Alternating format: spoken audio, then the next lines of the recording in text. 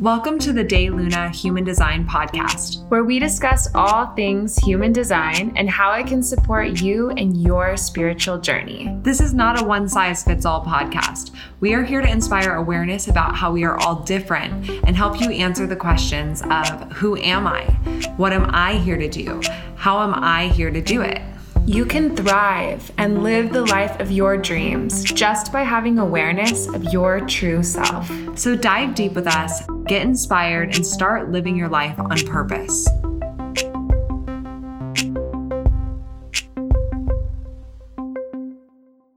Hello, and welcome back to the De Luna Human Design Podcast with your hosts, Dana and Shayna. We are finally here chatting about Egypt, and we have so much to share. We have done several breathworks since we last kind of talked about our breathwork experience and journey. I know that in the past, our episodes where we talk about our breathwork experience, so many people reach out that you have had a similar experience or that you're navigating something or releasing something or healing something similar. And it's just so amazing to us to get to witness and see how we're all so connected and healing these wounds and traumas that are passed down genetically and through our ancestors, all right now in this timing, because this is the time to heal those wounds. So it's really exciting and really cool. And I've been waiting to tell Dana about Egypt. Mm-hmm. And when we say waiting, I just need to let you all know, because Shayna is so hardcore. Obviously, you all know that we're best friends, we're business partners, we're co-hosts of this podcast. That's a lot of different relationships all wrapped into one sphere. And she is so hardcore about actually making me wait until we can record this information or this story and share it with you all. So legit, I'm dying to hear about her experiences. And it's been weeks now that I have had to patiently wait so that we can share it on the podcast so that we can all go on this journey together, which honestly, I am here for that in the end. And I love it because I really feel that everyone listening is our bestie and we're all on this flow together. And it's really fun and cool that we get to share these conversations with each other, in real time for real. But also it's been slightly painful to have to wait for weeks to hear about Shayna's experience because I'm tell me everything, bitch. And she's like, nope, you need to wait until we're on the podcast. Because it's so much to say. And if I tell you in person, then I'm not ever going to tell you to remit this information on whatever. That's not the right way to say, but you know what I mean? I'm not going to retransmit is what I'm saying. So maybe remit this information again, because it's just it would be too much to say. So it's all going to be on this podcast. So buckle in because this is going to be a long episode, but also you've been having really amazing, crazy experiences too. And kind of for some context, Dana and I did a breathwork ceremony right before I left for Egypt. And then when I left, Dana and her husband, Jared, went on their own trip into the snow and Washington and snowboarding and being out in the mountains and out in nature. And meanwhile, I was in the desert on the opposite side of the world. And we were both having our own really amazing experiences. And then we came back and did another breathwork ceremony, haven't caught up or touched in about anything and had crazy experiences then. So it's just we've been in this vortex of healing and information and transmissions and activations and just so much going on. Yeah. And while all of that was happening, while Shayna was in Egypt and I was on this trip that was this opposition of being in the snowy mountains, that was when the book was coming out. So it was really kind of a big moment in our lives for that reason. But also we've kind of been sharing in previous episodes leading up to this, we've had this feeling of a death and rebirth cycle of feeling some winter energy of letting things go and shedding things. We've had De Luna now for a few years and feeling, okay, what do we want to kind of leave behind? What do we want to fine tune? And just feeling this immense kind of rebirth of something, and not exactly having clarity of what that was, but that energy of new beginnings, new activations, new levels of consciousness, like coming through all of these images and experiences and transmissions. And that has been, for me at least, the rebirth that I've been feeling is just like this whole new up level as far as my vibration, because of the sort of like spiritual experiences and downloads and visions that I've been getting in all of these different places. Yeah, it's insane. So let's start with breathwork before Egypt. And I haven't even heard about your breathwork journey. So for me, that experience, that breathwork before Egypt, was we were being led very intentionally with connecting with our spirit animals and guides, and also star beings. Is that the right way to say that? I wanted to say star seeds, but no. And I had some deep healing around a lot of my like wounds and triggers with bugs. And so I'll get into that later. But first, I want to hear about your breathwork session, what spirit animals came through, what healing happened. What was that experience like? Yeah. So I'll try to keep it short and concise here. But basically, as the animal stepped forward, for me, it was a buffalo, and a buffalo that had this beautiful, like blue crystallized third eye that was like a gem almost. And, I live in the desert, in the Mojave Desert, in these big open kind of valleys.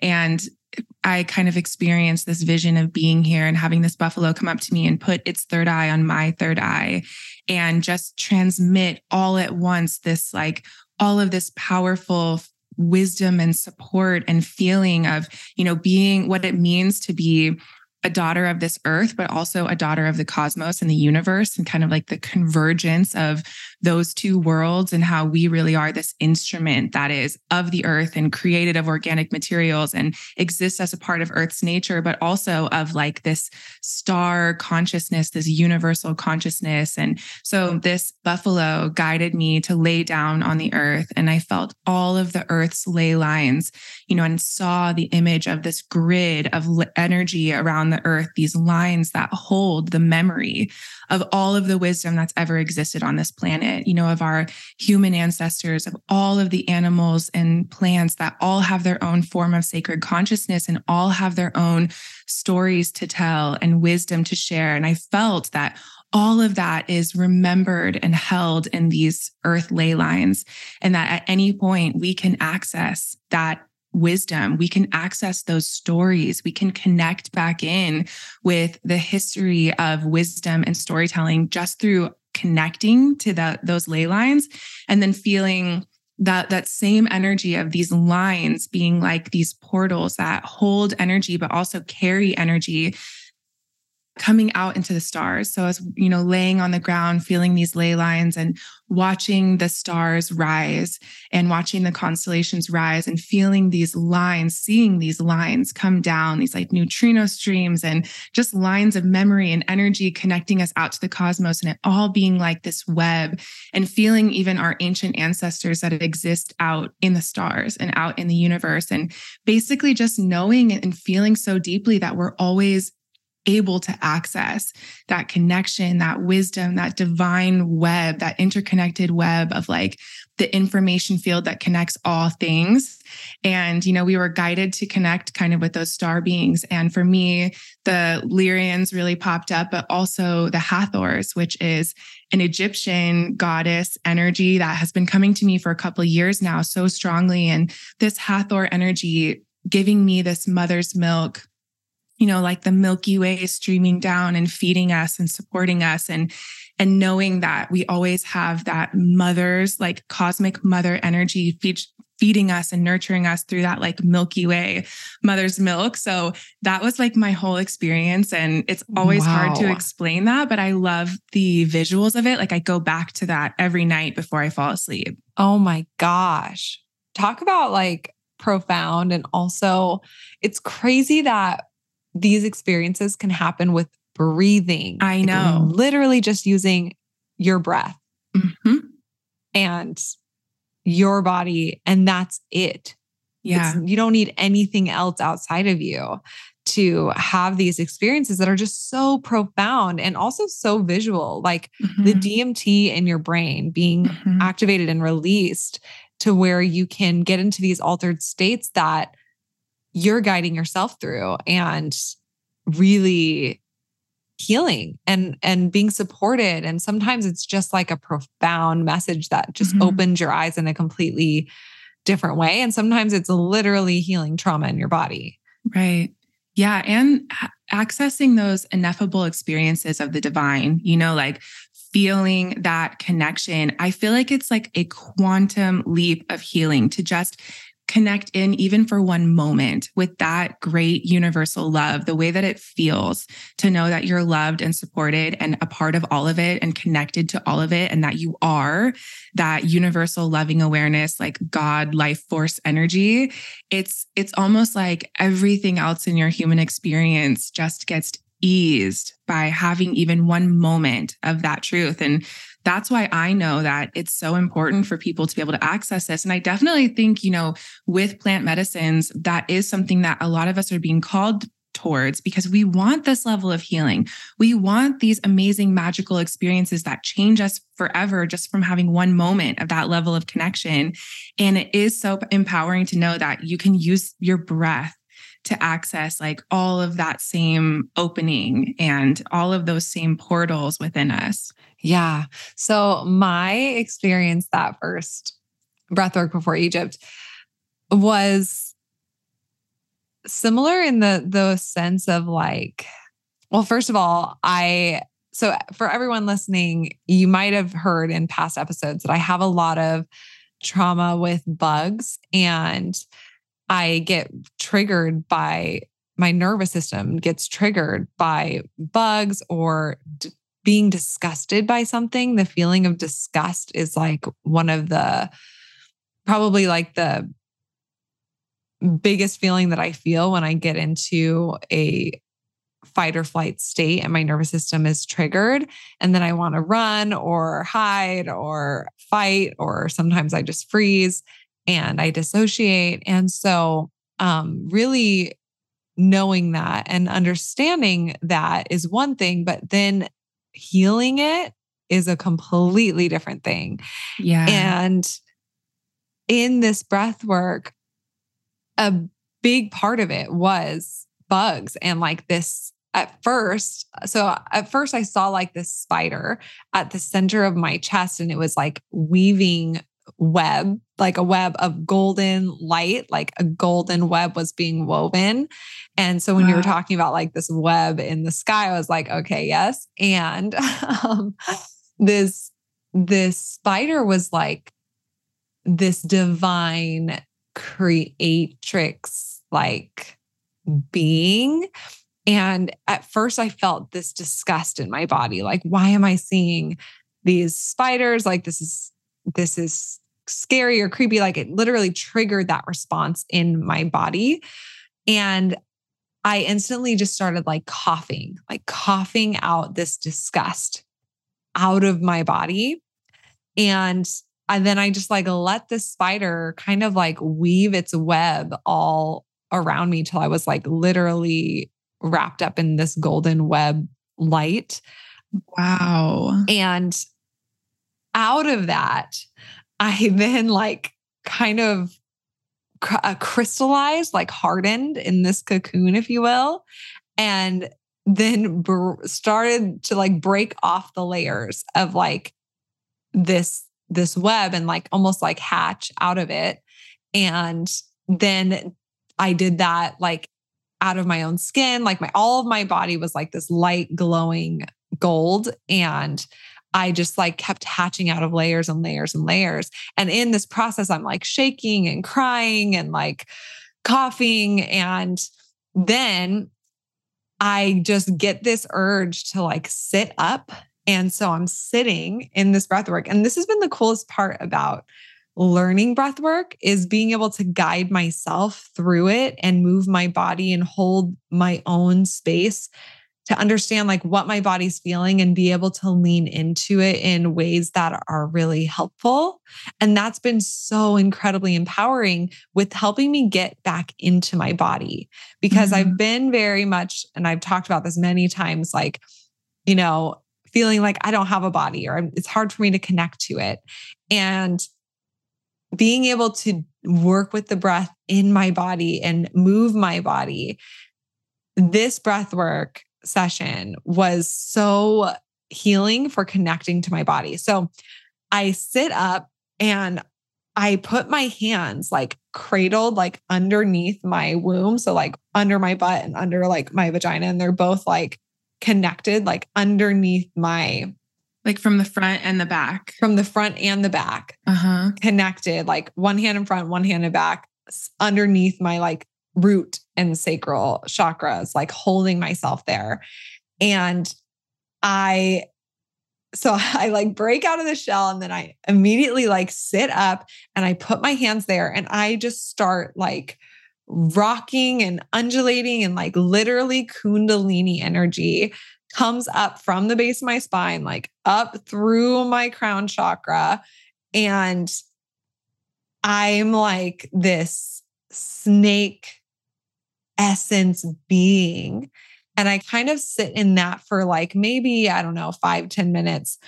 And in this, I hear the womb is the answer for all healing. And I'm like, okay, like that, yes. And the visuals that I got from that were like the messages and the imprints that we give on our children when we like create them in our bodies, and then when we birth them, and that information being passed on to them, whether they're male or female or it doesn't matter, but that information is passed down. And that healing, when you connect into your womb or your creation center, is the most healing energy.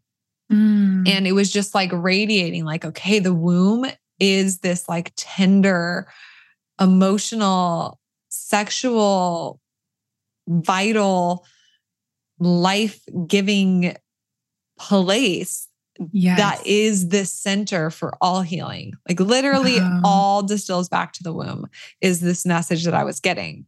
Because whether you have a womb or not, if you're here alive, you came from a womb. Yeah. It's the origin. Yes.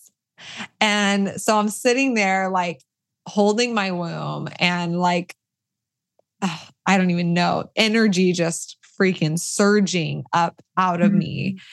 And all of a sudden I get this like image of this egg. Once again, so many eggs in my breathwork, apparently. It's this white crystal egg, and it's in my womb. And there's like a light inside of it, like the star inside of it and inside of me. And I straight up get into like really primal. And for anyone that knows me, it's not like my normal state. And I get into this really primal place, and I straight up birth this egg, like on my bed here in my house. Brian's in the next room. I had no awareness of him even being here.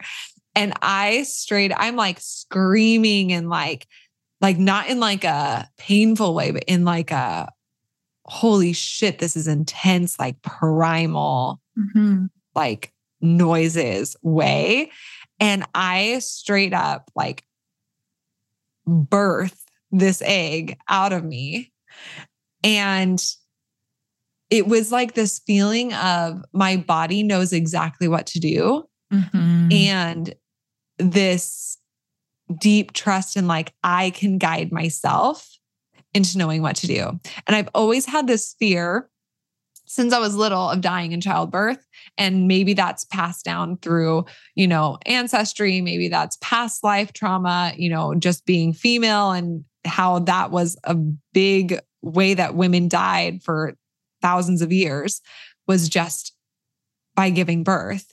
And so it could be a number, any of those things, right? But I've always had this fear of like, I just feel for some reason that I'm going to die in childbirth. Like I need to make sure that I'm in a hospital. I might need an emergency C-section. Like I'm not trying to make that happen, but I've always had this kind of like fear. And I was talking about this with some other people in Egypt, actually. And these women were sharing like, my biggest fear has been that my child will die. And mine hasn't, I've never had that like planted in me. I've always just felt like, I just feel like I might die in childbirth. And so I've had a lot of fear about having birth in general, kind of in the background of my consciousness. And in this experience, it really healed that in feeling my own capability of being able to guide myself and being safe enough to guide myself in my body without feeling like somebody needs to tell me when to push or what to do or what's safe and what's not, or what's normal and what's not, but really feeling my own individualized sense of what is needed in every single moment. And even though I wasn't birthing a baby, and even though this was in breath work and it wasn't like really a situation that was happening, it felt extremely real. And I was birthing an egg, not sure why. But it was very clear that it was like, literally, I'm a bird. It was this very clear understanding that this was like a Lemurian baby. And so I gave birth to this egg, and it was like the most intense and joyous. Like I was sweating profusely. Like this shit was intense. So gave birth to this egg with a crystal inside. So casual. So casual. And kind of just like shed all of these layers. And in this, I kept having this like visualization of, when I birthed this egg, these like ley lines going out into the earth, like these golden ley lines, like stretching out like from this egg that's like connected to my womb, like down from this egg, like almost like flowing out so fast, almost like the speed of light, like just like out into the earth. And then growing these trees, like these it looked like the tree of life, but like many of them, like so tall up into the sky and like having these giant canopies that stretched down, and they were these golden trees. And it was this instant feeling of like legacy, like, and that is what everyone has, that potential, and that whether you have kids or not, it's not about that, but it's like that energy of legacy. And this was a big theme that came up in Egypt too. But in this breath work, this sense of sending energy to others, to connect with, to sit under that tree, to get the fruits of that tree, to learn from that tree, and then to move on and plant their own trees and with their own seeds, and other people getting to sit under that and learn from that and eat the fruits of it and all the things. So it was like it was the web of how we are all connected, how we're all changing each other, how we're all birthing new things that then change each other, and the infinite potential that comes from our womb. And like the seeds that we're planting, maybe it wasn't an egg, maybe it was a fucking seed. You don't know, but it was so intense and so amazing. And I kept hearing like bathe in life, birth in life. Like that's like those two things, like bathe in life, birth in life. And I'm not somebody who hears things like in my life. I haven't like audibly heard messages come through. That's just not one of the ways that I've connected with my intuition. But ever since this breath work, I've had multiple times where like I've heard something. And so that was the first time that happened, was in this breath work. And it's just like so potent and so specific and so audible. Yeah. And clear real. Audience. Yeah, no. I mean, when I'm hearing this story, it's amazing. And the beginning with the spider wrapping you up, what it sounds like to me is like a spiritual death, like the biggest fear, like the fear of dying, the fear of like getting, the scared energy, the locked energy in the root chakra, all of that, like letting the spider wrap you up. That's how a spider kills its thing, and like letting it happen. And then like being reborn into this fresh life after that spiritual death, and then birthing kind of like yourself into like a new realm. And then that legacy of the trees, like it's that story of like death and rebirth again, kind of like in your own way. But I mean, it's amazing. It's crazy hearing you say that, because at the end of my whole breathwork journey, I was laying down and just kind of like letting like images come to me. And there was a ton of different images. I can't recount them all, but the biggest one was this scarab came, and it like had this black outer shell, but then underneath the outer shell was golden wings. And it like flew with those golden wings and like landed on my right shoulder. And it, to me at the time, represented God consciousness, of like the golden wings, that God consciousness, that creation consciousness in all of us. And like the outer shell being like our human experience, and like the physical world that we are inhabiting right now. So both are needed, and kind of like the same message that you were sharing. And then when I get to Egypt though, there's scarabs everywhere, obviously, like imagery and hieroglyphics and statues and things. And I asked our guide there, like, okay, what does the scarab mean? And he said, death and rebirth. So crazy hearing you say that right now. Well, Anne, can we talk about when your grandma passed away, how you were at her services or like life celebration, and there was this giant beetle that had landed on your back, and you sent us a picture of this beetle, and I Googled it and I had to find out like what kind of beetle it is, because it was beautiful. It was huge. It was kind of like a green, turquoisey color with like speckles, and it was a type of scarab. And I was like, wow, Shane. And I heard in my head your grandma's like voice, like her laughing about it, but also being like, you better remember your ancestors, like you remember me, like all this kind of thing. And I instantly felt like that's your grandma. And, laughing that you were afraid of bugs and that you freaked out that there was a bug on your back, but really it's this sign of life and death and your ancestors' God consciousness coming to visit you and the whole thing. But that was before any of this. And also I forgot about that experience until literally the flight home. Brian brought up like the scarab that crawled up me at my grandma's service. Like afterwards we went to dinner, we were eating outside, and I get back to the hotel room and I feel this poke on my back, and I look in the mirror, and on my right shoulder, oh my gosh, stop. I know. On my right shoulder was this massive green, spiky, big ass scarab beetle. And it was a female, because the males didn't have spots. Yeah. So it was a female scarab. Like I went on that Google rant. And I obviously lose my shit. I'm like screaming, and I'm like telling Brian to get it off of me. And he's too scared to get it off of me because that's how big it was. It was big. I was like sobbing, like, babe, get it. He's like, I can't. I was like literally screaming, like, I'm going to fucking murder you if you don't get this off me right now. And so he gets it off.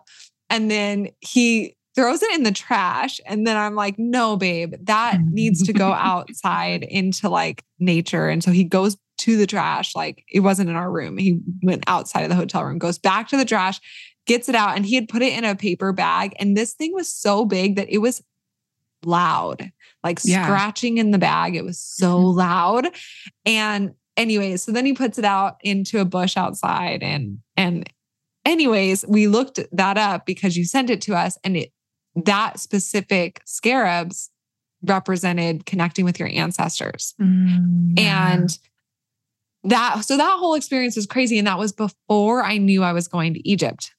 Yeah. So, and the whole Egypt situation was crazy because I felt in January when we were coming back from Costa Rica that I was going to Egypt. and with Brian. And it just like felt like it was on my G Center path. Like I just felt like this is happening in January. I'm going to Egypt. I emailed the people that lead this.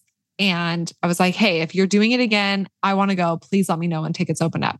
Then a few months go by, May comes around and I reach out again like, hey, is this like a thing? And they're like, oh yeah, but it's already sold out.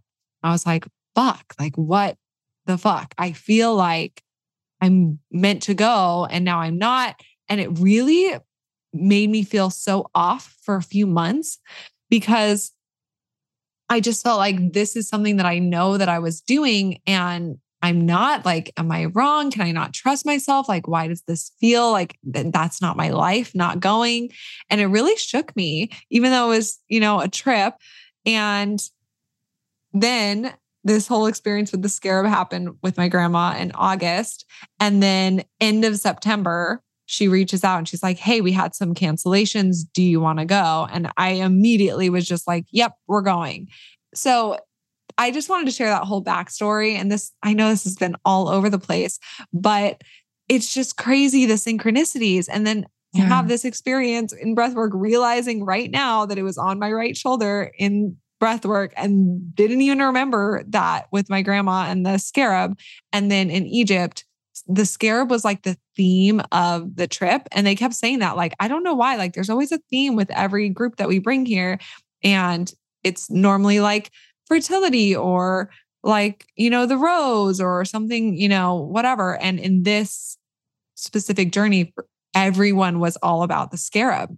Wow. And that was just the theme of the trip. And so I got this beautiful scarab ring. We went to this gold store and I got this turquoise scarab ring. And it's, for me, really represents the death of my bug trauma. And I say that with hesitation because I'm like still integrating that. I don't want to like promise that. But when I got back and stayed in Long Beach with Brian's parents, we saw a roach. And normally that would like trigger me into a tailspin for, hours. And it completely didn't faze me at all. Same thing in Egypt. We saw roaches and I just and Brian was shook. He was literally like, how are you not having a full-blown panic attack right now? And I'm like, I'm fine.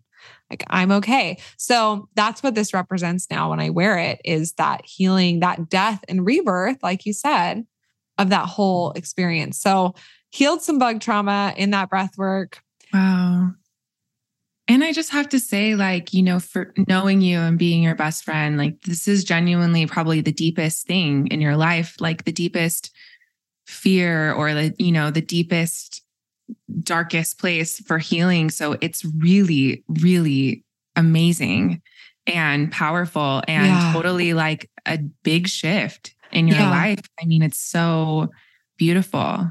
Yeah. And just because so much is wrapped in it for me, the disgust is at the core of childhood trauma and abandonment wounds and, feeling trapped and a lot of different things that had happened in my childhood. It's like all wrapped around this disgust. Right. So when I feel disgust with a bug or with tryptophobia, which I got triggered yesterday, which is another thing I need to go heal in my breath work.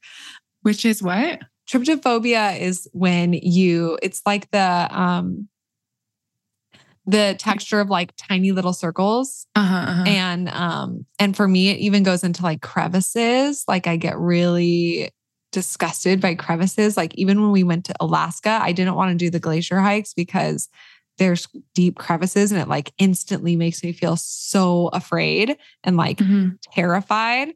And that's how I feel. And also disgust because like what's in those crevices?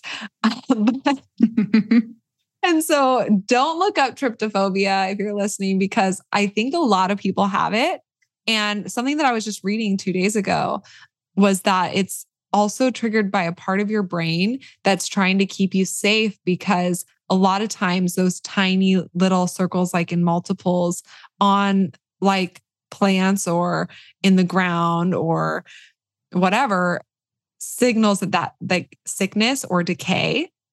And so it's keeping you safe from not wanting to eat that thing or touch that thing to like not get sick. Right. So that's what it was kind of saying. So anyway, so there is like a scientific side of tryptophobia, but there also is like a disgust, kind of out of control panic attack side for me, at least. And that's so interesting. That's maybe my next thing to heal. That's interesting. You know, something that we learned in our breathwork certification was about your nervous system. Like every response that you're having there's no response that's wrong. Your body is totally valid in having that response. And coming from that place, then you can accept and embrace and look into why you were having that response that was adaptive at one point and now has become maladaptive. And I think that that's really interesting to have that level of like compassion for yourself and understanding for yourself. It makes it easier to then be able to move through it when you realize like there's nothing wrong with me. It's a normal response that my nervous system had for this reason. I think that that's like a huge piece in the healing. Yeah, exactly. So that's our long rant on our breath, at least my breath work, long rant for me. So then going into Egypt was incredible and also really insane in like a polarizing way, in like the duality of Egypt. And I say that because there's the temples and the pyramids and these sacred sites that are amazing and breathtaking and awe-inspiring, and the frequencies are just unreal. And the government and the laws and the poverty and the injustice and the heartbreak happening all around these sites. And so, you know, it really was eye-opening to be in a place that has such duality happening right now in this time. And these sites that have been around for thousands and thousands and thousands of years that we don't even know how old most of these sites are. And then the society around it that's been there, you know, for 1400 years, and seeing the lack of reverence and the lack of healing that's happening alongside these sites that are so potent and designed for healing, right? Designed for healing and designed for reverence, like to come and give offerings and prayers and reverence to these different gods or goddesses or ideas or traditions or, you know, a lot of the gods and goddesses represent ideas and different aspects of the human experience. One thing that I really observed was with the 64 Neteru, the gods and goddesses in ancient Egypt, there's also the 64 hexagrams and the 64 codons in our DNA. So the interplay between our human design and our human experience and what the ancient Egyptians were trying to tell us with these 64 Neteru and the human experience what are the Neteru? The Neteru are the gods and goddesses. So like Hathor or Het-Her or Isis or Aset. There's like a whole Thoth. Yeah. And, you know, the names of these gods and goddesses have been changed also when the Greeks came and they changed their names to be more easily pronounced. So like Hathor is actually Het-Her and, you know, Isis is Aset. And so understanding like the history of Egypt and the colonization that's happened since ancient Egypt and the way things have shifted and changed. So there's so much wrapped up in Egypt, whether that's going there for archaeological reasons and being awe-inspired by that alone. There's also the history side and the biblical side of being awe-inspired by that history. And then there's the spiritual side and being inspired by the spiritual history and transmissions and frequencies. And so it's really a trip to go there. And I really recommend anyone that does go to go in a way where you can have private visits at the hotel. At the temples, because when you go with a big enough group, you can have these private visits and it's not so expensive because you're splitting the cost, but it really is worth it because you get to have time in these sites that aren't bombarded with thousands of people and people taking pictures and guards rushing you off, but you really can sit in these spaces and connect to the earth and the land and the walls and the transmissions that are coming through there. So we started our journey in Luxor and we went to Dendera, Hathor's temple first. And in this temple, people came there for thousands of years to get blessings for fertility. And our experiences in the temples, because of the government and the laws, you're not allowed to do ceremony or dance or sing or do anything that's burn incense. That's sacrilegious, if you will, because it is a Muslim country. And so you have to be really careful when you are in there and respecting the country that you're in. And so there's only so much that I can share here, but being in this temple at Dendera, the main frequency that I got there was first of remembrance of being there. And I've only had that at 3 of the places that we went to, was this feeling of coming home and like literally retracing my steps and walking like being there before. And I didn't feel that we went to so many temples and I only felt that at 3. And so at Hathor's temple, it was this feeling of, oh, okay, I've been here many times. And this experience that I'm now in here is not normal. Like, this is not what I normally do here. And there's this small temple that's outside of the temple that's like for Isis. And it's this holy of the holies place that only like one priest or priestess is allowed to be in. And we got to go inside, and in this temple, a small room, I heard a voice that said 5 months. And that like for when I'm going to have like conceive and have a baby. Like I literally heard 5 months and I was like, okay, cool. Great. That's all I needed to hear. And it's not something that we're like actively trying for right now, but we know that it's kind of orbiting us. So I heard 5 months, and then back inside the temple, getting to walk through the halls by myself, I got to sing in these spaces, and it just was so healing, singing in these rooms and like hearing your voice echo off of the walls and everything. So that was a beautiful experience. One of my favorite temples that we went to. And then, gosh, I feel like there was a message that came through there, but the main message came through when we went to Karnak. So the next day at 2 a.m., had to wake up and go to Karnak. And this was another one of the temples that was like coming home, retracing my steps. It was at night. It was a full moon, the Cancer full moon, prosperity full moon. And it was that was a powerful moon. Such a powerful moon.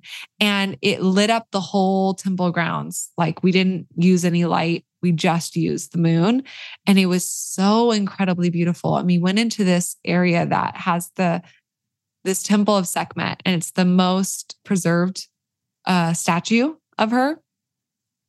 And we got to spend time with this statue, and the main message that was coming through for me in Karnak was liberation for all beings, liberation for yourself, liberation for these temples, liberation for humanity. Like that prayer that was my prayer the whole time that we were there, was liberation, and really feeling like liberation and the womb is the like key to healing. Once again. And so I was like, okay, cool. Had an amazing, beautiful, saw the sunrise through the Karnak gates, and it was just unbelievable. So beautiful. And that was also where the transmission came through of authenticity is the key for all healing. And I shared that on our Instagram because the next day, because that authenticity piece, you know, being there with a bunch of strangers that I didn't know, and being in a space where I wasn't recognized as a projector. You know, this wasn't a human design retreat, and I didn't have the invitation to share my insight and wisdom in most places or most circles, right? And knowing that and really finding my own gauge of waiting for the invitation and also being authentic to myself and seeing where other people felt like they couldn't be authentic, like not authentically healing or not authentically tapping into what was coming up for them, or not authentically being present because they're taking pictures or they're feeling really distracted. Or like the pressure to be a certain way, or And I was curious if you know what that place was used for, like the temple. What was the like original purpose or the original, like, do you know? Yeah. So there's tons of theories. There's tons because probably most of it is theoretical and there's hints of things or stories passed down, but maybe not complete clarity. Exactly. So a lot of the things in Egypt, they're all theoretical. And also there's the part of it where they close down a lot of research or studies because it contradicts their religious beliefs. And so anything that's older than, 6,000 years old, they'll shut it down or they'll stop studying it or won't allow others to study it. And then also there's just a lot of unknowns. So Egypt used to be, and like North Africa used to be tropical and this lush tropical land, probably 11,000 years ago. And then there were floods and it dried up and now it's a desert. So a lot of Egypt is buried. And that's why if you look at older pictures of like the Sphinx, it's just the Sphinx head above the sand. And then they kept digging and revealed like the whole body and the paws of the Sphinx. And that's how far they dug. Going to a lot of these sites, you could literally see the sand like at a diagonal and see that the temple extends down under the sand and it just hasn't been excavated yet. And so asking like, are there plans to excavate this? And like, yeah, like it just hasn't been done yet.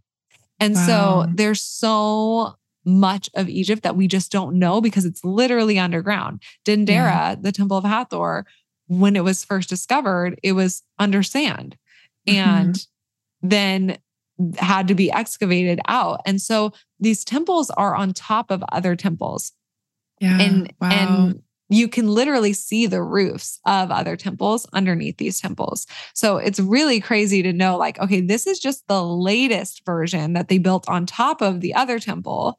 And this version is however many years old, but there's no definitive evidence on the ages of things. So that was another thing our guide was really telling us. We had an Egyptian guide there who was amazing. And he was saying... And he was a projector and you did get the invite from him. I did. And I ran his chart and it was amazing. But he's a splenic projector. And he was saying that, in like the whatever, like published world, like they'll say that this is 5,000 years old, but really these temples are much, much older, and especially the ones that are underneath. And there's a lot of things that are coming out about being 36,000 years old, being 60,000 years old. So there's just a lot that's coming to light right now. But Mia Magic, who was on our podcast, she was sharing, you know, that theme of liberation is also these temples wanting to be liberated, and really just feeling that so much when I was there. Yeah. So this has been really long-winded, but what I want to say is like authenticity, the more authentic that you can be, that's going to be the key to success, the key to healing. Like truly checking, like, am I being authentic in this, or am I putting this on in some way? Am I actually looking deep, or am I just like going through the motions because everyone else is doing it? Especially in this spiritual world and like spiritual journey, there's so many people out there and so many things out there that are just like surface level, walking the walk. I mean, talking the talk, but not walking the walk.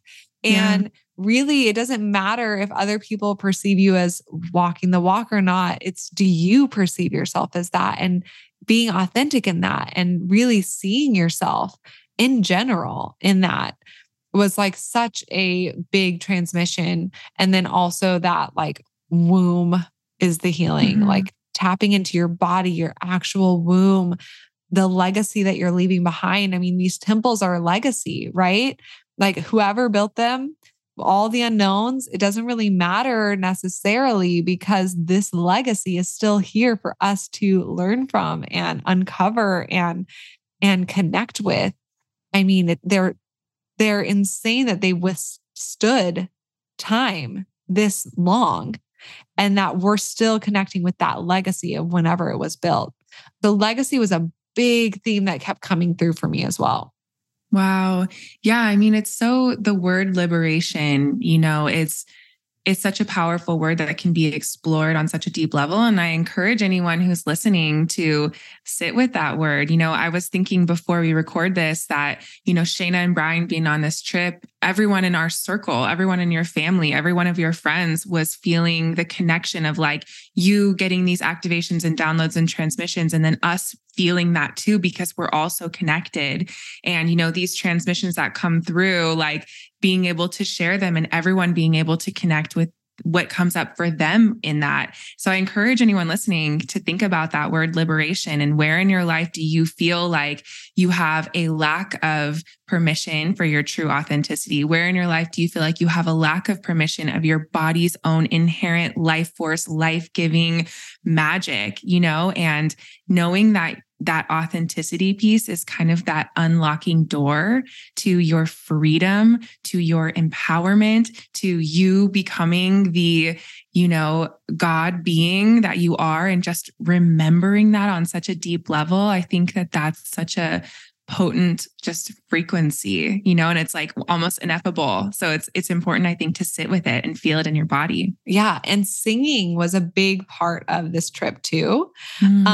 Singing in the temples, really singing together as a group, letting your voices heal yourself, and also liberating your voices. Yes. And that, you know, singing is so vulnerable, because it's not something that you can pretend. Right. It's not something you can't just be like, I think I'm an amazing singer, and then now I'm singing and I am, and I'm doing it for the ego of like people hearing my voice and, you know, hearing how beautiful it is, and, you know, wanting that like to boost my ego in some way. Like the vulnerability of singing when A, you're not a singer, or B, you're not doing it like as a performance, but you're just doing it as an offering. And you're doing it like for you, like out of your soul and out of your body. And, you know, the concept that the best thing that you can offer these sacred sites is your breath. And because it's coming straight from you and your body, and singing is like carrying this wisdom on your breath, that it's just it's so vulnerable and so authentic and so real. Is as long as you can get out of your head, judging what's coming out of doing it as a performance or like wanting it to be really good. Like if you're thinking about that, then you're not really giving the offering because your intention's not behind it. And it's not authentic. And it's not authentic. I mean, don't even get me started on this. We could have an entire podcast episode on this because you both know that Shane and I are singers and that took singing training, blah, blah, blah, all the things. And for me specifically, I've always felt that playing any other instrument is beautiful, of course, right? But when you're playing a guitar, it's the guitar's frequency that you're hearing. And even though you're the power behind playing that guitar, it's still the guitar that you're hearing. Whereas when you are singing, your voice is unique. There are no two people on this planet that have the same voice with the same frequency, with the same quality. So there is no hiding behind an instrument. You are the instrument, and it's letting people see you in your uniqueness to have someone hear your voice. And that's what's so special about particularly singing for me is like, I am hearing this person's uniqueness that cannot be hidden, right? There's no middleman to protect you from your authenticity being known. So yes. I think that that's really, really cool and totally liberating. I believe that finding your voice in singing, because every single person, there's only 2% of the population that are not able to actually hear like tones in music, and everyone else, it's actually innate. So it is a conditioned story that we are not able to sing. And really that conditioning is this fear, this self-judgment, wanting to hide our authenticity. So I love thinking of that. And also, even if you are tone deaf, it doesn't matter because your vocal cords can still make noise.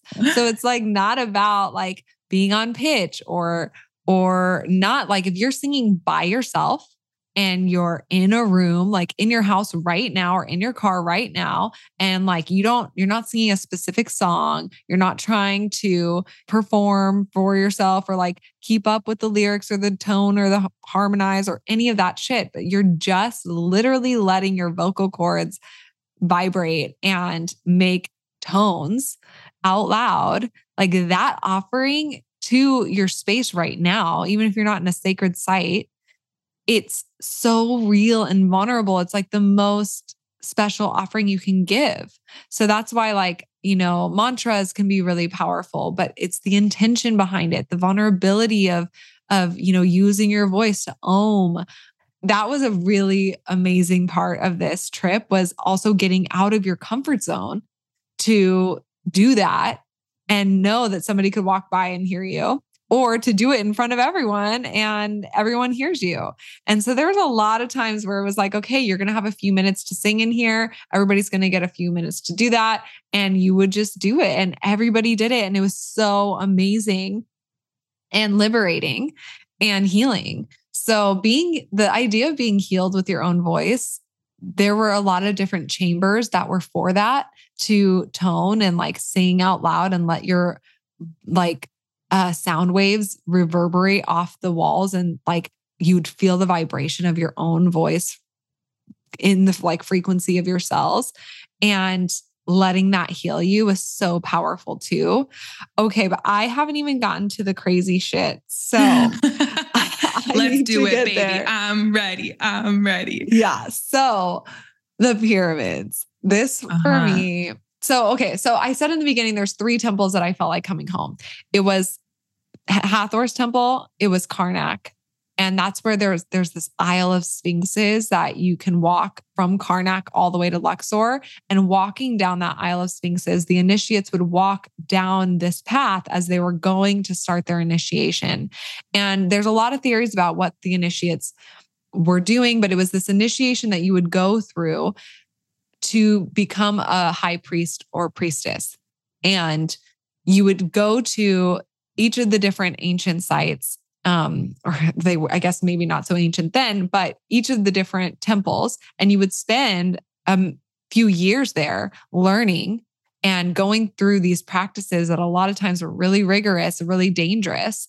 And at the end of it, you would be then initiated to be a high priest or priestess to be able to perform these miracles and healings for people. So there's a lot of theories that Jesus was one of these initiates, and that's why you hear about Jesus's, birth, and then you hear about him at 33, but you don't hear about him in his childhood, teens, 20s at all. And the theories are that he was in Egypt and went on the journey of the initiates to become a high priest. And that's why he was able to perform these miracles.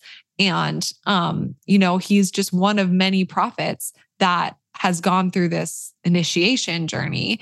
And he was able then he was just like the most famous one, if you will. And that Mary, his mother, also went on this initiation too. And that's why she was able to have the Immaculate Conception. Is that how you say that? I think that's right. Yep, without having to have sex to conceive. So there's a lot of different information out there. I'm not the one to teach on this. So don't pick apart my words and maybe I'm saying some shit wrong, because probably am. This isn't my area of expertise, but that's just what I kind of have been really fascinated in learning. So anyways, I want to go down a whole rabbit hole with that and take a bunch of courses and definitely just research on it because it's fascinating to me. For sure. So these different temples, I felt that energy of, okay, I've been here before with Dendera, with Karnak, and walking that Isle of Sphinxes. And then I also felt that at Hatshepsut, which is a temple that was built by a queen. And it's where they believe Moses spent his younger years there. And that felt the most like this was my home. And I'm not saying that I was her. I could have been a priest there, or a priestess. And at the end of the whole trip, the very last thing we did before literally going to dinner and then getting on our flight, we went to this oil shop and this healer, and he reads past lives and auras and all the things and tells you what you need to hear. And everybody had time to sit down with him. And I was one of 3 people that he's brought up past lives. And he said, you've had many past lives here. One of them you were a priest, another one you were a priestess. And then the other one, you were just a person, a regular person. Here. I don't know what you're doing. And he said at Dendera, at Karnak, and at Hatshepsut. And those were the 3 places that I connected with. And that obviously I didn't tell him that. Cool. I know, right? And I literally, obviously, I didn't tell him anything. I just sat there and okay, so what do you want to tell me? And that's what he told me. He also told me a bunch of other shit. He told me that I have sexual blocks because I have a lot of fear around creating the same destruction that my mother created out of pain, and that my sexual blocks stem from that. And that was really fascinating to hear. A complete stranger told me. So anyways, crazy, long story, but those temples felt like coming home. Now the pyramids felt not like coming home. The pyramids felt insane. And when you say the pyramids, for all of us who have not been to Egypt, we're talking about the Great Pyramids of Giza, the ones that you know, the most famous, probably the most tourists go to, all of that. Yes, exactly. And so we get to the Giza Plateau to get to our hotel. Our hotel's right there. It's amazing. And the moment that we get into the vicinity, we don't even see the pyramids. I'm feeling charged. And this is at the end of our trip. And this trip was a trip that was created by Manjans for Manjans. There were multiple mornings that we woke up at 2 a.m. because we would go to the temples from 3 to 5. And they didn't tell us this before the trip. So all of the projectors on the trip were straight up dying and literally struggling. It was insane. I probably haven't done anything this rigorous in a really long time. And so towards the end of the trip, we're all fucking exhausted, so tired. And once we get to Giza, I start feeling charged, energized. And then we get to the Giza Plateau and literally I see the pyramids and it just takes my breath away. Just I'm literally crying because they're just so holy shit. That's how it feels. And the energy was electrifying. My whole body felt charged and I felt high. And I kept saying to the friends that we made on this trip, I feel high. I literally feel so charged and electrified. Like, am I okay? Altered. Yeah. Altered. And everyone's, I don't know, it was just me because other people are like, yeah, but I was like, no, you guys, I'm fucking tripping. Like I am high right now. And so couldn't go to bed that night. I was just so energized. And we wake up at 1:15 to have to be there on the bus by 2:30. And we go to the pyramids and they told us beforehand, we only have 2 hours at the pyramids. And there's 3 places. There's the subterranean level, which is like underground. There's the Queen's Chamber, which is like kind of towards like in the middle of the 2. And then there's the King's Chamber, which is like at the top of the 3 different places that you can go, right? And to get to these areas, it's these tunnels that you kind of have to like hunch over and like when you're climbing up, obviously you can like hunch and climb up and you're holding these railings. Because it's only like 3.5 feet tall or something. Exactly. The walkway. And then to go down, you have to go backwards because you're so hunched and it's so steep that you have to go down backwards. Like climbing down a ladder backwards. Yes, exactly. And to go from the King's Chamber all the way down to the subterranean takes, and then back up, takes 40 minutes just of hiking alone. That's not spending time in any of those places. So they were like, so we have to be really efficient because we only have 2 hours and 40 minutes of that is hiking. And so we're going to go in groups, and in the King's Chamber, you'll be able to sing. We're all going to like be able to lay in the sarcophagus and sing and tone and like feel the energy, which there's a lot of theories of, the sarcophagus isn't actually one. They haven't found any mummies or anything in the pyramids. And in general, things online will tell you that the temples all were used as tombs, and that's why they were built. But out of like the 120 temples, only like 20 of them have mummies in them and actually had like a tomb. And so that's just the theory, right? So anyway, so I'm like, okay, I'm going into this feeling charged up as fuck. And I know I have to be really efficient. So we get up to the King's Chamber, we all sing, and it's amazing. Like the energy in this chamber just feels limitless. And our publisher sent us an email before we had gone there. And she said, from my understanding, the Great Pyramids and the Giza Plateau are at this like 0 point field on the earth where all possibilities and limitlessness exists. And that's why when people go to the Great Pyramids, they have an activation that happens where you're either able to recommit to things in a different way, or you have a big shift because you're now connecting with like all timelines, all possibilities, and you're able to like shift where you want to go. Yeah. And you're called to these points when you need that frequency to like realign with whatever timeline you're wanting to get on.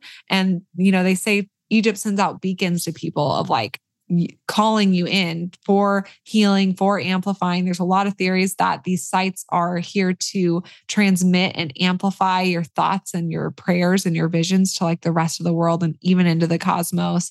So there's a lot of different theories. So in this King's Chamber, it feels the energy is like almost like thick, like you could swim through it, but in like a light way. Like it wasn't heavy. It was like a light, thick, almost like, like water static energy. So like you could feel like magnetism and like electricity, like in the air. Yes, exactly. And so we're all in there and we're just, we sing and it's amazing. And then they're like, okay, who wants to go in the first group to head down to the subterranean? Not everybody wanted to go to the subterranean because it's such a hike.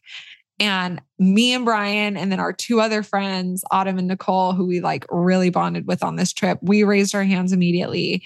And they're like, okay, great. Like you guys are the first group, go, get started. And so we immediately just start booking it down there. And like I said, it's a hike, you're sweating, but we're going. Meanwhile, you have to be like kind of dressed modestly. So I'm wearing like a white because we were supposed to wear all white, wearing a white dress and white leggings.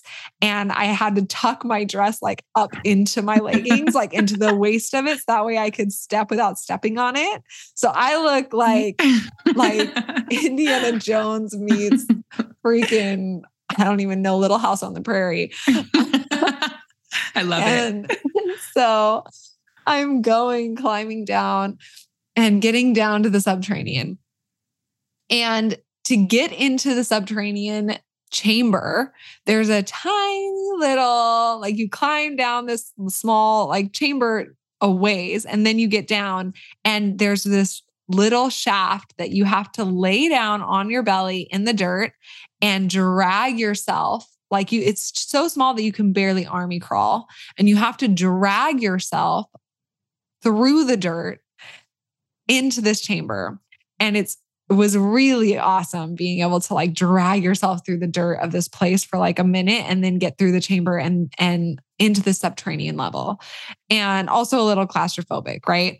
Birthing canal. Yeah. So I'm in the subterranean and the energy there felt really dark and like the shadow side of life.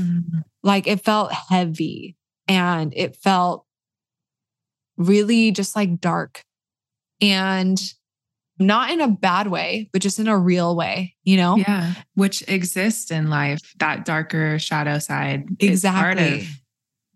Yeah. And Noelle instantly starts crying when she's in there. And I wasn't. I was just kind of like, okay, I'm giving my offering. I'm giving my, my words and my prayers, and just like taking it all in and being in here and feeling the heaviness of this energy here. And then I'm like, okay, I want to start working my way back, like to go to the Queen's Chamber. Because the other thing they told us is on all the groups that they've ever led there, they've never been able to have a closing circle of everyone back up at the King's Chamber to like close it out. So because it just takes too long to do all three. So I'm like, okay, I'm going to start working my way up to the Queen's Chamber because I want to have time to sing up in the King's Chamber and end there. So as I go to get into this small little shaft to crawl through the dirt to get back up to like the whatever chamber that you climb out, I lay down on my belly and start pulling myself through the dirt. And all of a sudden, all of these images of my life, my childhood, start flashing through my, like literally seeing them and experiencing them, like reliving the memories. Like as I'm starting to leave this chamber, it was literally like leaving my old life behind, and like seeing all of the different traumas in my childhood and seeing all of the different times that I like overcame or changed or chose different. And I'm pulling myself through this dirt and I'm like, whoa, holy fuck. Like this is intense. Like, why am I seeing this? And I'm starting to like pull myself through and I start crying, and I get to like the steps kind of that you can then start climbing and ascending up out of the subterranean area. And each step that I take, it's literally like a new memory, just like flashing before my eyes. And it's really intense. And I like take a moment and I look back and I have this like feeling of like, well, I got to wait. I have to wait for like, is Brian coming out yet? Or Noelle or Autumn? Like, are they okay? Like, should I wait for them? And I hear this voice that's like, that says very clearly, everyone has to, hold on, I want to get this right. Everyone has to guide themselves, but you can lead the way. And it wasn't like an egoic you.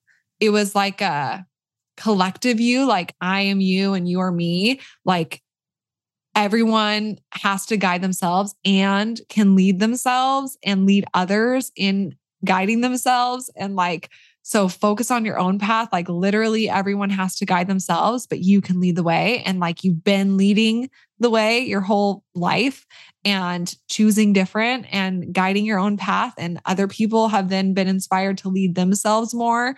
And like just all of that kind of like understanding dropped in with those words. And wow. So I'm like, okay. And so I go back up and I just like keep And it's like, I was hesitant to take each next step because I knew a new memory was going to pop in. And like visually and emotionally and experientially, if that makes sense. Experientially, there we go. That's a word. And so I'm like, okay, I got to take another step. And I'm like repeating, like, everyone has to guide themselves, but I can lead the way. Like, okay, I can do that. And so I'm like, it's hard pulling yourself out of your own shit. It's hard pulling yourself out of your circumstances. It's hard overcoming things that are out of your control that happen to you.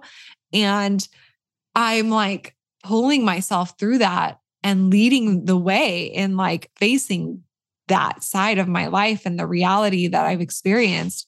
And I am just sobbing. I'm sobbing. I'm sweating. I'm so out of breath because meanwhile, this is a straight up workout. Like this was not an easy thing to climb out of this chamber. Yeah. It's uphill, upstairs, right? Yeah. Super steep. And they're not stairs. They're just like little wooden, like pieces of wood that are like drilled into the shafts of that and like railings on the side. And sometimes the railing goes away. Sometimes the light goes away and you're just like figuring it out. And so I'm like pulling myself up and like literally so out of breath, crying my whole life, all the way up until like college and then all through college. And it wasn't all bad memories. Some of them were good. And then I get to like the platform where it's like base level, where you enter the temple and before you go up to the Queen's chamber. And that was like, I arrived to my life now. Like I went through all of my memories and arrived at my life now. Wow. And I was like, okay, like I've arrived. Like this is my life now. Like I came out of all of that shit and now I'm here. And I was like, okay, now on to the Queen's chamber. And it was like very dropped in, like this is motherhood. And like going into motherhood and childbirth and this new chapter of my life. And going to the Queen's chamber, once again, this is a narrow pathway that you are hunched down over and you are like kind of pulling yourself to because it's uphill. And I start going through all of the images of literally getting pregnant and giving birth and things that haven't happened yet. I'm seeing them all like images. And once again, I'm sobbing and I'm out of breath and I'm sweaty. And I hit my head so hard on the granite that's like sticking out. Like I slam into it and instantly what drops in is like, that was a miscarriage. And I said it out loud. I was like, that was a miscarriage. And then I was like, no, it wasn't. Maybe it was. I don't know. It doesn't have to be. Like, it's all just different possibilities. Like I'm saying this all out loud and I'm by myself at this point because I fucking was booking it out of my old life. And like, I was on my own journey. Like everyone has to guide themselves. I can lead the way. Like they've got their own journey to go on. I can't live their journey. I have to live mine. And so I'm living it. So I'll tell you that later. So whoa. Okay, go ahead. So so because in all of this, there was the polarity the whole time in the temples of the polarity of my individual life experience and the collective, we are everyone and everyone is us. And like, we all are God and God is us. And like, we're all one. So the oneness of having an individualized experience. And so like, I have to live my own life. I can't climb these steps for them. I can't, I don't need to worry about trying to do that. I just need to climb my own steps. And that's the legacy that I leave. But also everyone else is doing that exact same thing. And we all are each other. And like, yes, my individual human experience is mine, but also it's everyone's. And so having this very succinct like polarity and duality at this whole time that I'm experiencing this. So I'm like, okay, I hit my head, have that miscarriage experience. And I'm sobbing, but I'm like, okay, I'm not going to like turn this into something that's going to happen. I'm just going to have this experience right now and like keep going. And so I keep trekking to the Queen's Chamber and I'm going through birth. And then to get into the actual Queen's Chamber is like this, once again, like this shaft that you can like kind of hunch walk through. And at the end of the chamber, like the shaft there, it's dark, but then at the end, there's this light because Isis was in there with her baby and her baby is like 2 years old. She brought along on the trip. Which Isis is the leader of this trip. Yes. And thank you for clarifying that. Because not the goddess, but the actual person. Yeah. Who is a goddess, but. Exactly.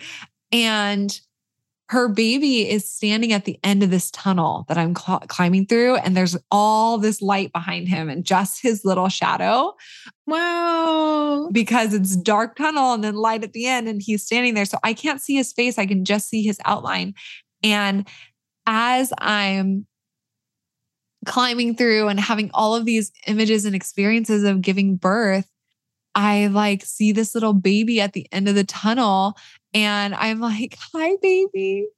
Hi, baby. And I'm sobbing. And the baby's probably like, this bitch is on some shit. And I wasn't. I was just like so amplified in this space. And I'm like, hi, baby. And so I get into this chamber and I just like fall to the ground sobbing, like literally just sit on the ground and just sob, and not like a cute sob, like an ugly, snotty, like, and I'm covered in mud at this point because I crawled through the dirt and I'm so sweaty and so teary and so snotty that I'm like wearing all white covered in mud. I love it. Just like sit on the ground in the Queen's Chamber and just sob. And like, I was crying for like the mother wound, my own mother wound and my personal experience. And also the mother wound of just the collective mother wound, whether that's abandonment, whether that's loss of a mother, whether that is not being valued as a mother, whether that's losing a child or having a miscarriage, or the mother wounds that we don't talk about collectively enough, and just sobbing for all of that and releasing and just like letting it be out and known, and not feeling like I needed to clean myself up to be presentable because now there's people here that are watching me, but just like letting it sob. And so I did. And she like pulled me up by my shoulders. She was like, here, because she had like a little kind of ritual that she wanted to do. And she did it. And I just sobbed the whole time.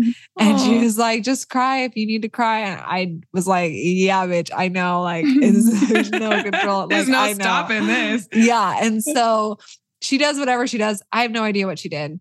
I don't even know what the Queen's Chamber looks like because I literally had my eyes shut the whole time sobbing. And then I just had this like dropped in like, and it's time to go. So I just like left as Brian and the other girls were coming in. I literally just like kept going on my journey. I literally didn't see the Queen's Chamber because my eyes were shut the whole time sobbing.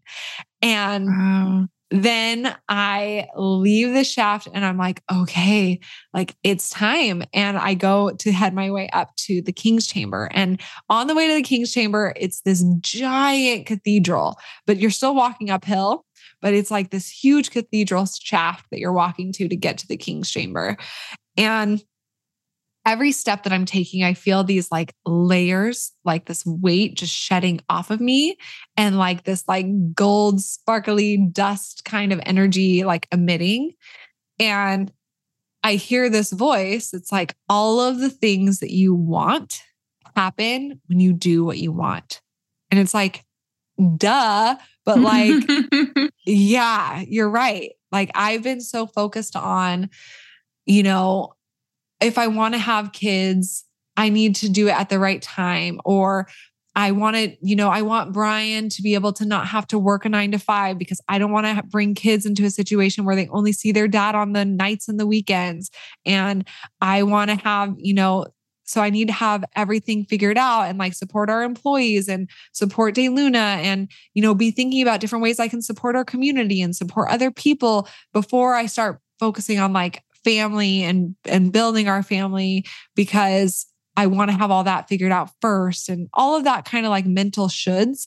I've been in that place for a while and I didn't even realize it. And hearing like all of the things that you want and literally seeing the images of all the things, like the possibilities of my life and all the things that I want, which is traveling with Brian and our kids and our family and creating spaces where people can come gather and heal and connect, and feeling the freedom really echo out to not only me, but also to Brian and our kids and anyone that comes into contact with us, that abundance of liberation and connection and opportunity just being something that is magnetically given to anyone that comes into contact with our aura. Like seeing all of that happen and hearing, what do you want? Like in this moment, like, what do you actually want? Not what do you want in the future, not what do you want in your dream life, but like all of the things that you ever could possibly want happen when you focus on in this moment, what do you actually want? And that is your legacy. And like, I kept hearing like, because my cross of incarnation, the right angle cross of the Sphinx, my specific one is to build a legacy that immortalizes my own direction. And with every step that I took on the way to this King's Chamber, it was like you just living your life and focusing on what you want. That is your legacy. You're always going to be leaving a legacy no matter what it is that you're doing or saying or thinking or teaching or being. You're always going to be leaving a legacy. So what do you want? Because that's the legacy you're going to be leaving. And feeling that like it's not selfish to want what you want when you want it, and all of the like mental constructs of like the timing and the shoulds and all of the things, right? We say it all the time in human design, especially for sacral beings, but feeling that in connection to my purpose and my cross. And, we talk about how your cross of incarnation is the energy that you're here to be in all of the things that you do, like leaving behind a legacy in all of the things that I do literally is my life purpose, but also it's everyone's. And just like every step I took on the way to the King's Chamber, feeling like this step that I'm taking right now is my legacy. And this step that I'm taking right now is my legacy. And like feeling that like, just like shimmery kind of like things just shimmering off of me, like all the possibilities, everything. Right. And I was like, okay. And I'm like out of breath because it's still a hike to get to the King's Chamber. So I finally get to the King's Chamber and everybody is like, who's up there is waiting in line to like have their time with the sarcophagus and to sing and stuff. And I didn't even I was in such an altered state that I did not even register that people were like waiting in line or that somebody was even in there or anything. And I'm just like fucking I warriored through my whole life. I've had this whole just insane experience. I get to the top out of breath. I'm in like this warrior stance covered in mud, sweat, tears, snot, like my dress tucked up like Indiana Jones fucking Little House on the Prairie. And I just march right up. And Ricky, who is also kind of guiding this trip, he'd been timing people who were in the sarcophagus. And I just walk right up and I'm like, I need to get in right now. And he said, yep. And he pulled out the person that was in there. And I just like got right in and I sang and I just like instantly started singing and I just straight up channeled a song like through me. And it started with the basis of one of your chakra songs from your sound bowls that you use for healing. And so I started with like, I am in my body.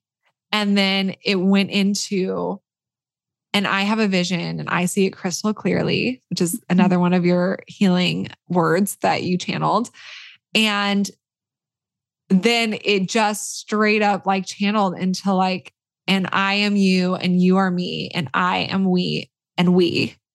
And then shit just like really just flowed through me.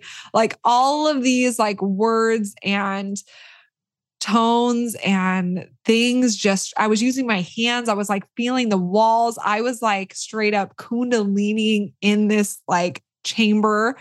And then he like uses this like sistrum rattle to like let me know that it's like my time's up. And I'm like, okay. And I like just sat up with just like this clarity, confidence. Like I did what I needed to do here.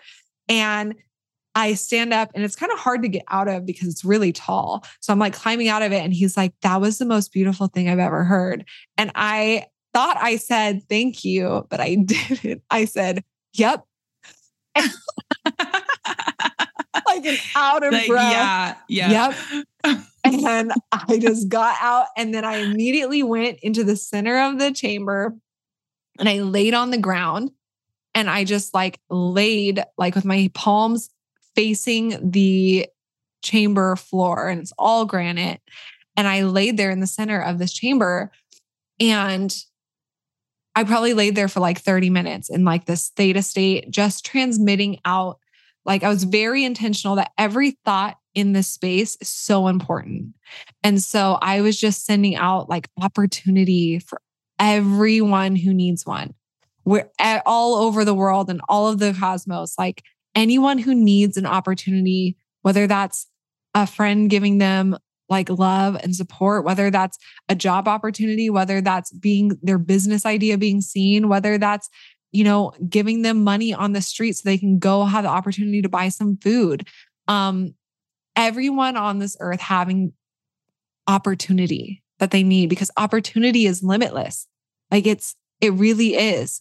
And so that's what I was really just transmitting out to the world and the cosmos and love and connection and compassion, all of that stuff. Right. And I sit up at the end and I didn't realize that I had started a trend of laying on the floor and everyone was laying on the floor around me, connecting with the earth. And before they were all like standing around the edges of the wall. And I like, when I got out of the chamber, I just immediately went to the center of the room and laid down on the floor.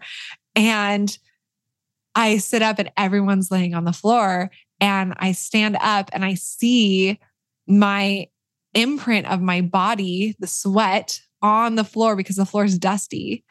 And I see like literally my body's outline on the floor of the Great Pyramid in the King's Chamber. And I'm like, that is my legacy. And everyone has to guide themselves, but I can lead the way. Like literally everybody's now laying on the floor and leaving their imprint. Their body is like imprint on this floor and led by me but guided themselves to then do it. And like literally looking at my legacy of my body's imprint, that's still like my sweat cells are in the fucking like King's Chamber and just had like a full circle moment.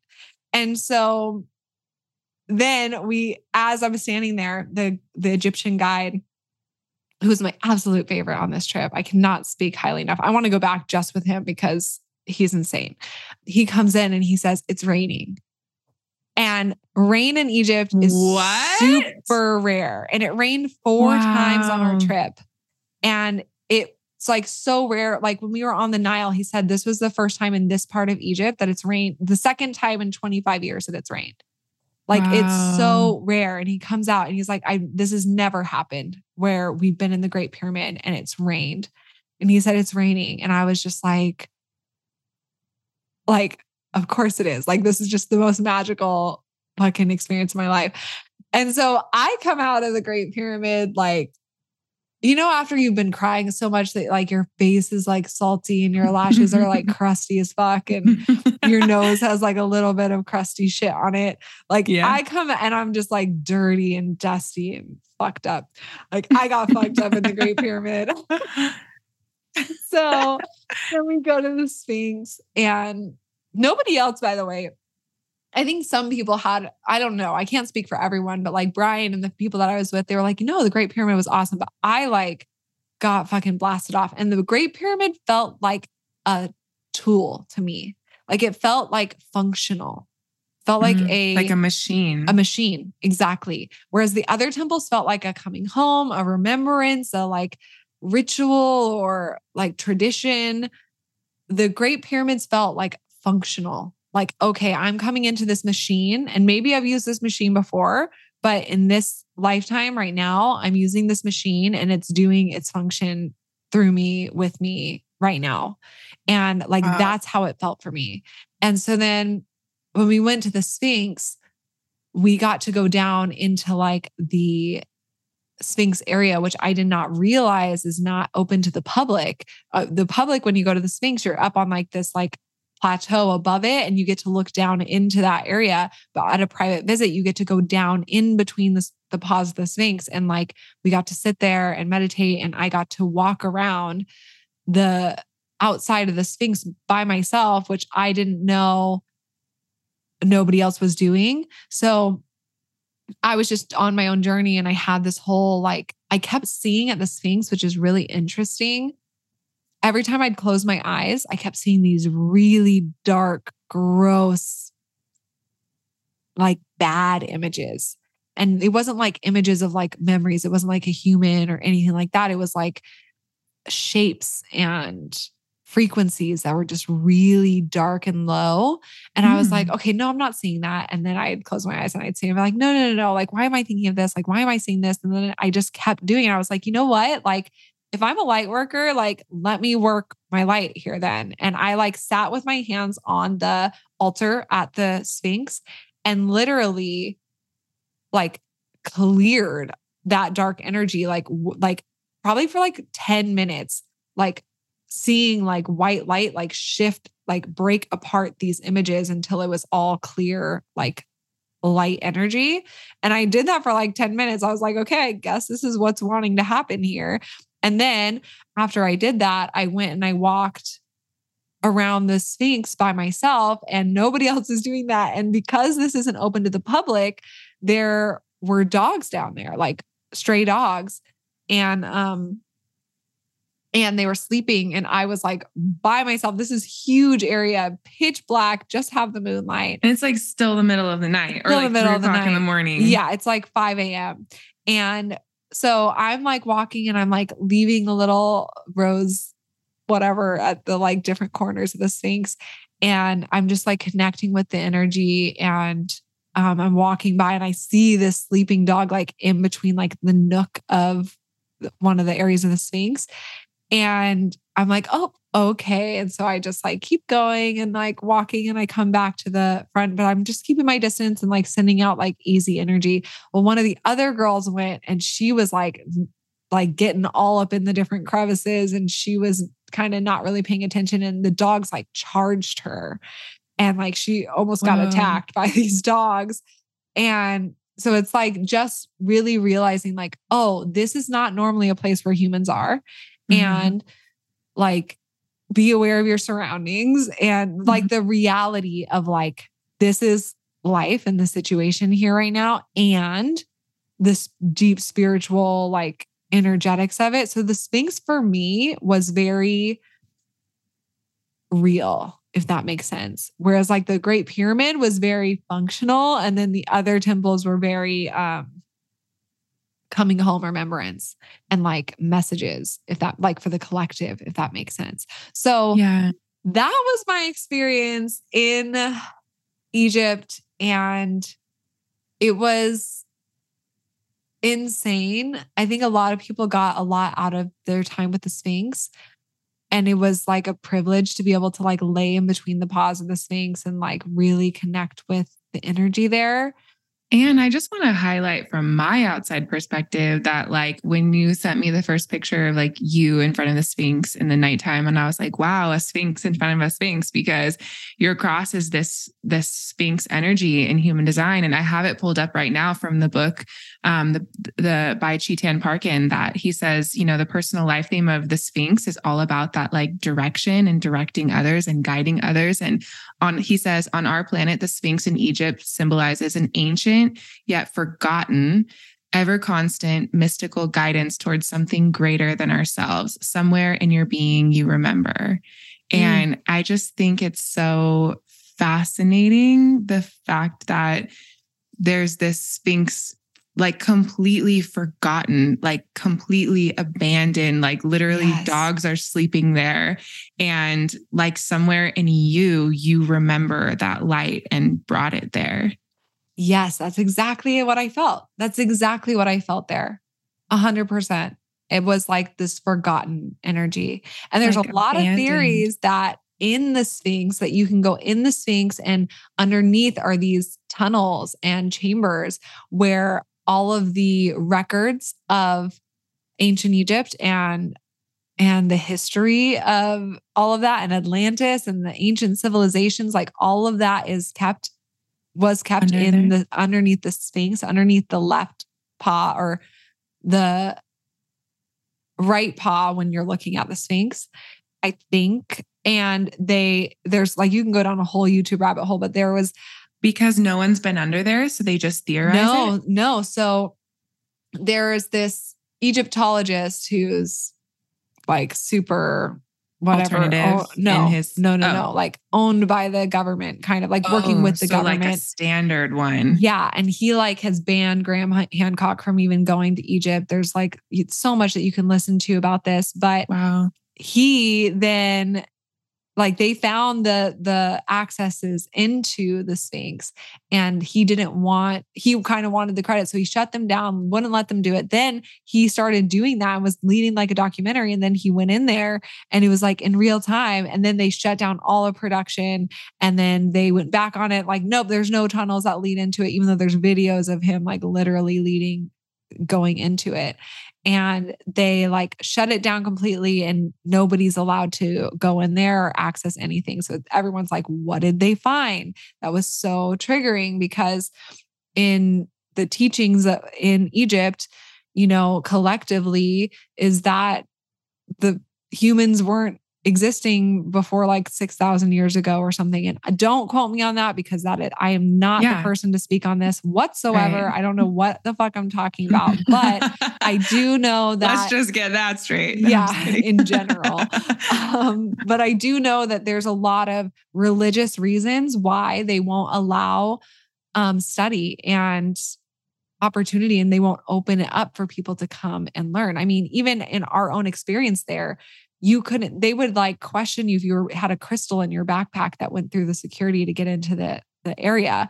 Like, what is this for? And what some people told us is that, they don't want you conjuring dark spirits in these places or doing something that's like sacrilegious, basically.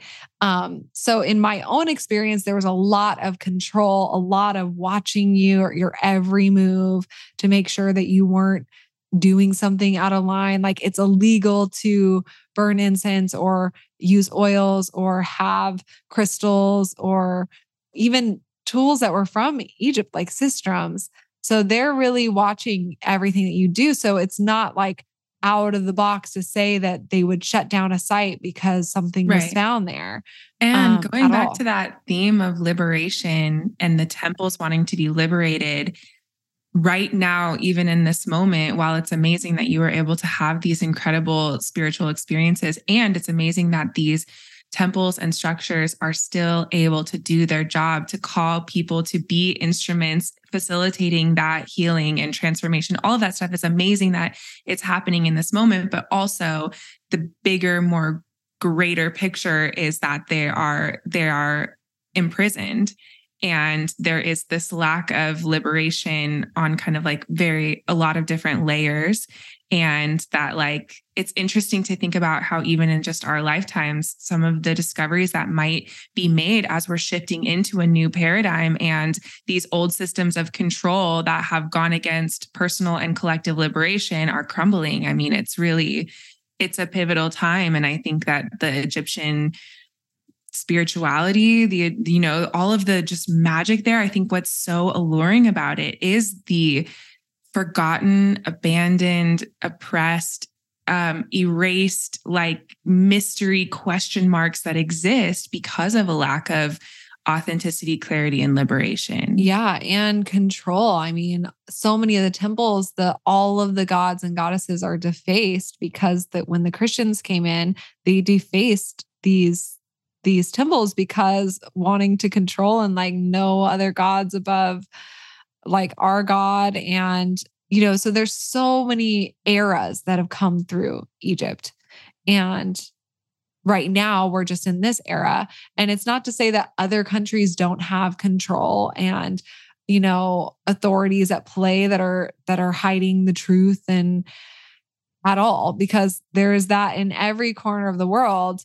Maybe in that clearing that I did was clearing a little bit of that like a wound that needed to be healed at the Sphinx. But I definitely think in the years to come, there's going to be a lot more that's uncovered and a lot more answers coming out. And even in the documentaries that are coming out right now, Graham Hancock has done so much work to uncover those. And it's on Netflix, which is like so mainstream, right? Like it's amazing to see that work that is so alternative, I put in quotes, or controversial or theoretical, all of that stuff, that it is becoming so accessible and mainstream. And there's got to be a reason for that. Exactly. So there's going to be just so much that's coming out, but I definitely had a life-changing experience in the Great Pyramid. And it was like literally the end of our trip, like the last day. And was that like the most life-changing? Obviously, everything was beautiful and amazing and like, wow, coming home, wow, messages, all that stuff. But having that like physical experience in the Great Pyramid, that was just it wasn't something that I was like hearing. It wasn't, although some of it was like something I was experiencing, and it was undeniable, and it was very physical, and it was very like I went into a machine and it healed me. Yeah. It transformed me. Yeah. I mean, honestly, I was pretty surprised because from my outside perspective, never having been there, I was thinking like, oh, the Great Pyramids are so touristy and they're like the most well-known. So like, it'll probably be some other more obscure place that's like way more whatever. And so it's really cool and surprising to hear that you had this just like undeniably powerful experience there, and that it is an undeniably powerful place. Yeah, truly. And I think maybe it was my intention. Maybe it was the fact that I literally climbed through the whole Great Pyramid by myself because I like went ahead of everyone. And so I had own like literal experience because I was just in my own energy inside the pyramid. It could be a million different things, but I do know that like I was feeling charged up from the pyramid before we ever went in and even after. So it's just really, really interesting. So I know this has been a really long episode and we've talked a lot about a lot of things. Everything. And I personally am just so grateful to be here in this moment, finally getting to hear this stuff and sharing it with all of you listening, all of our besties in this moment. If you made it to the end of this podcast, then we know and trust that this is a part of your journey too, to hear these stories and to feel your own curiosity and call towards ancient Egypt and Egyptian spirituality. And I definitely will put links in the show notes here. I want to link one of my favorite books that has helped me learn a lot about ancient Egyptian spirituality in case that's calling you. And thank you for listening with us. I know that the people who this called to, it's just as fascinating for you as it has been for us to hear this stuff and to talk about this stuff. And Shayna, I want to invite you, as we're wrapping up, if there's one message that's coming through, like ancient Egypt wants to gift anyone listening this frequency or this knowing or this message, like today, hear this. Is there anything that's coming up for you? Yeah. I mean, one thing that kept coming through when I was there was like, we are the ancients. Like we are the ancient ones. Yeah. We are like those ancient healers, like inside of your body right now, like your soul, all time kind of existing at once kind of energy, all like lifetimes kind of existing at once, like that access that you have to your own sacredness and your own, I think that we like romanticize a lot of times, like the ancients or these gods and goddesses, but knowing like all of that is within you and being able to tap into that just in this moment, like your own sacredness and having reverence for that and coming back to being your own authority, like your own wisdom, your own guide, your own, goddess or God, that reverence. That's like the main message. I love that. That's so beautiful. And I totally feel that we have sometimes like we put on a pedestal, like these healers from the past that did these amazing things or whatever. We put them in this like separation from us, but we are all one human family. We are all one consciousness family. Every piece of wisdom that's ever existed still exists and is accessible from within you, from tapping in, from creating that connection. And the way that you open that connection is always going to be from knowing yourself, from being yourself, from loving yourself and walking your journey. So that's so beautiful. And I'm excited for anyone listening to just receive that and feel that within themselves. Yeah. And I guess we're going to have another episode where we talk about our rose sacred sexual breath work that we both had separately, individually. Yep. And that was after Egypt. So I guess sacred sexuality is going to be its own. I feel like we've talked about sacred sexuality, but that's not what this breath work was. This breath work was like orgasmic, sexual milk for me, like dripping in like the cum of the earth. Like through a rosebud. Damn. But it was like sparkly, glittery, like cosmic cum. Who knew this episode was going to end on a cum note? Nobody. I love it. So we'll have a whole episode about that. But we love you all. Thanks for lasting till the end here. If you want to connect with our offerings, you might not now, but if you did, you can find it on our website, which is daylunalife.com or Instagram at dayluna. And yeah, we love you. And we hope that you have a sacred, reverent, magical, powerful, fertile, abundant, just profound rest of your day.